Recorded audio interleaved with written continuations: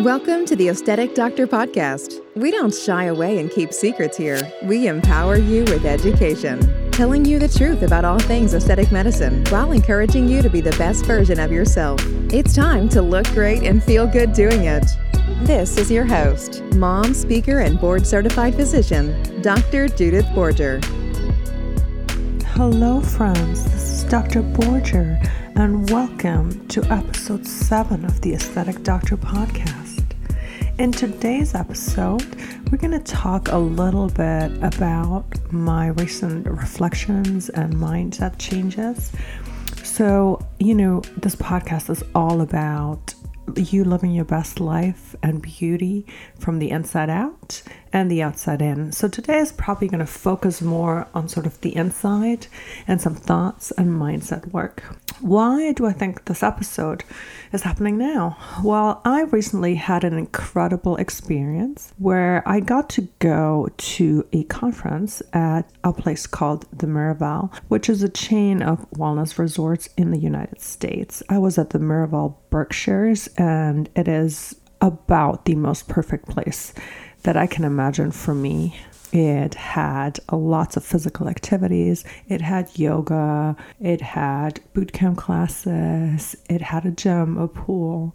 But then it had a lot of mindfulness, guided meditations, a labyrinth. And then, of course, it had an amazing huge spa with saunas and steam rooms and more pools. And I got a massage and I got a facial. But in all this, because they just create this amazing atmosphere of rest, relaxation, and mindfulness, I kind of came to really be concrete about a couple of things, and I shall call them my lessons from the Miraval, and I want to share them with you.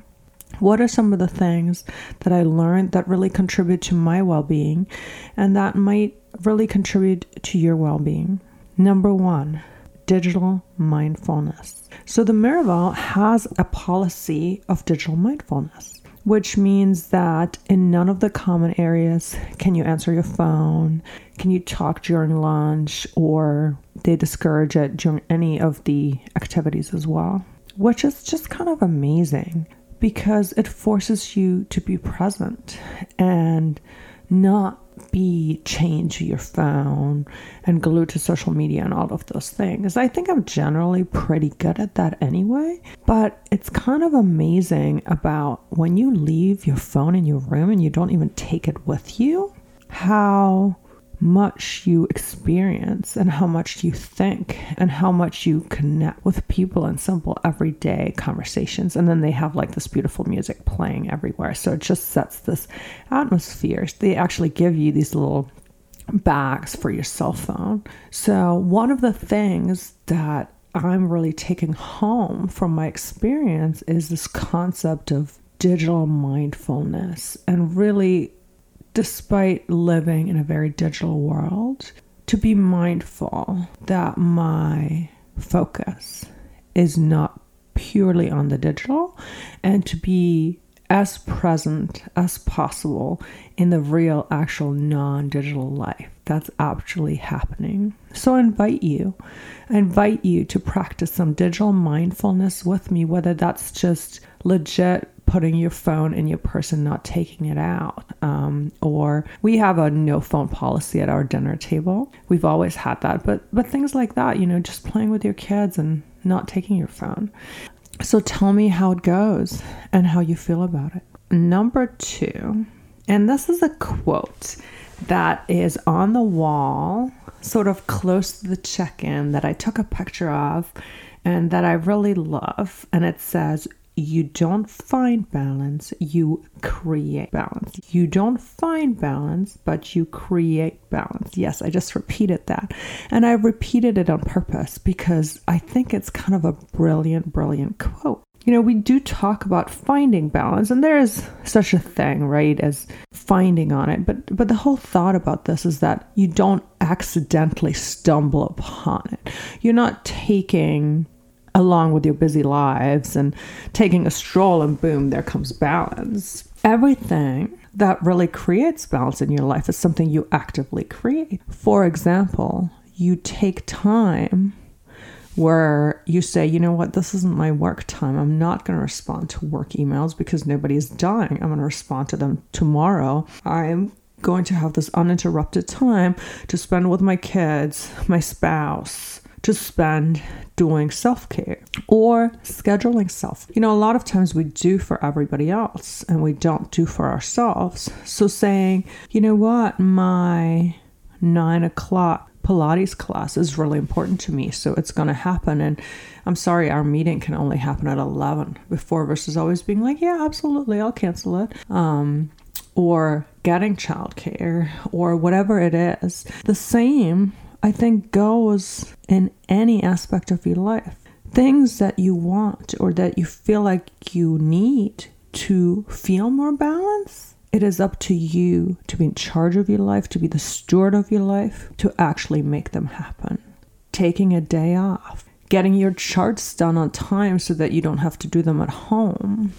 Whatever it is, exercising, meditating, having that 30 minutes uninterrupted to check in with a friend, your spouse, yourself, prayer, church, whatever it might be for you, I challenge you to create it and to really feel empowered and feel in charge enough that you say, you know what, this is what I want and I'm going to make it happen. What can I let go of to find this balance? Because I think that's really what sometimes balance has to do with, is letting go of stuff, expectations, old habits, things that no longer serve you.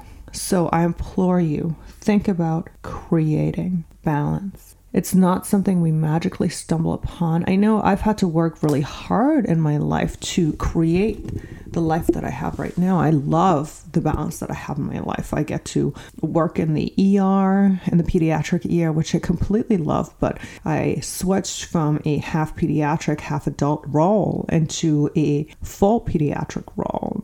I get to teach residents, and then I have my wonderful office, Concierge Medical Arts, where I just love connecting with my patients and doing all the things we're talking about right now, aesthetic medicine. But as I said, for me, it's just so much deeper than how you look like. It's how I get to make you feel, how you get to make you feel, the choices you make, the fact that you prioritize you. So maybe that's part of the balance, is the fact that you financially prioritize you. Like, yes, you know what? I am worth that Botox. I am worth paying for that Pilates class.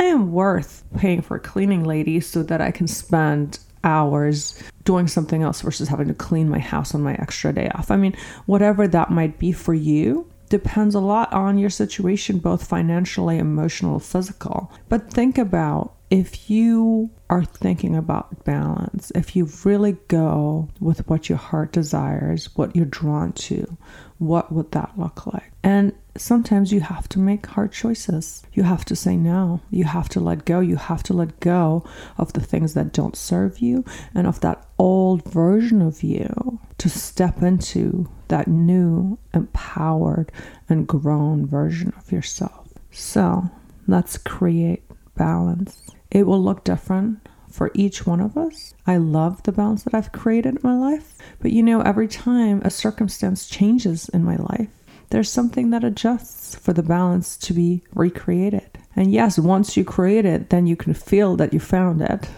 But that's really, I think, the sequence in which it happens. You have to work to create it, and then you feel it. You feel the freedom, you feel the ease, and you feel the balance. Number 3, what my days at the Miraval really showed me was how much I love and crave and need space to just think, breathe, and be. We're kind of in this society where the hustle is almost glorified, but I sort of want to do a little bit of the opposite. It doesn't mean I'm not going to work hard, but I think sometimes I just want to do things with ease. I want to have time to relax. I want to have time to rest. I want to have time to recharge, because it really comes with, when I then go to work, I'm not burnt out. I can give it my best. I can give it my all. I do it with passion. I do it with my fullest self. But then I do have those moments of solitude, of those moments of introspection where I can think, I can breathe, I can be, I can plan, I can get in touch with myself. And also it allows me to be in touch with me. It allows me to be in touch with what my body, mind, and heart desire. What do I want? Where am I getting next pulled to?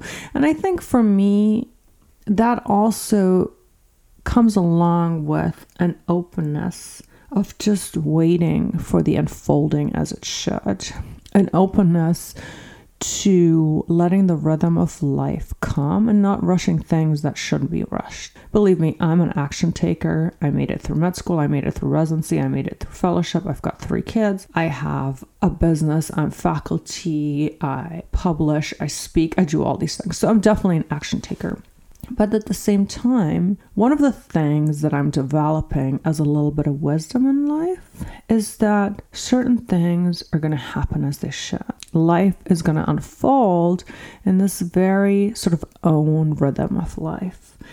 And my job is to be open and to trust and to listen and not to rush things that don't need to be rushed. When I think about rushing things, I really think about that work where you're kind of like pedaling against the current, which is also the thing sort of with the resting and the recharging is, you know, that unnecessarily work, the hustle, the stuff that doesn't get you somewhere.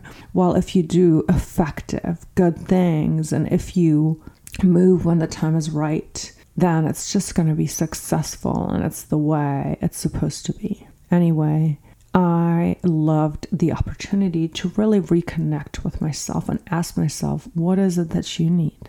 My love, I love you. What is it that you want? My love, how can I love you? How can I give you what you need? From this place of openness, from this place of love, from this place of listening. So sometimes those moments of rest and recharging are really important to me. My time at the Miraval was so impactful to me, and I can't wait to go back.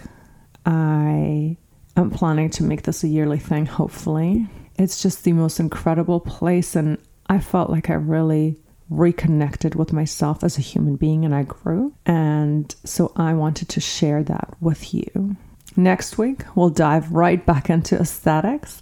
But as I said, this podcast is really about you and I and all of us living our best, most glorious lives. And for me, this is part of living my life the best way. And I think we all know that we feel our best, we look our best when we're in touch with ourselves, when we're authentically us, and when we're not rushed, overwhelmed, and frazzled. So I invite you in sort of the season also of being dormant and reflecting as winter comes to, as you maybe think about the next year, think about who you are and what it is that you want and what it is that you need. I hope you have the most glorious, glorious day. Thank you for listening, and I will see you next time. If you have any thoughts about this episode, if there was something that spoke to you, please let me know. You can always contact me via my website, theaestheticdoctor.com, or via social media at Dr. Borger, doctor spelled out, on Instagram. I look forward to hearing from you. Tag me, message me, and most importantly, have a wonderful, wonderful, glorious day. Bye. Thank you for listening to the Aesthetic Doctor Podcast with Dr. Judith Borger. We'd love to connect with you outside of the show. Follow Dr. Borger on Instagram at Dr. Borger, and find more online and ways to work with Dr. Borger at www.theaestheticdoctor.com. Until next time, be well.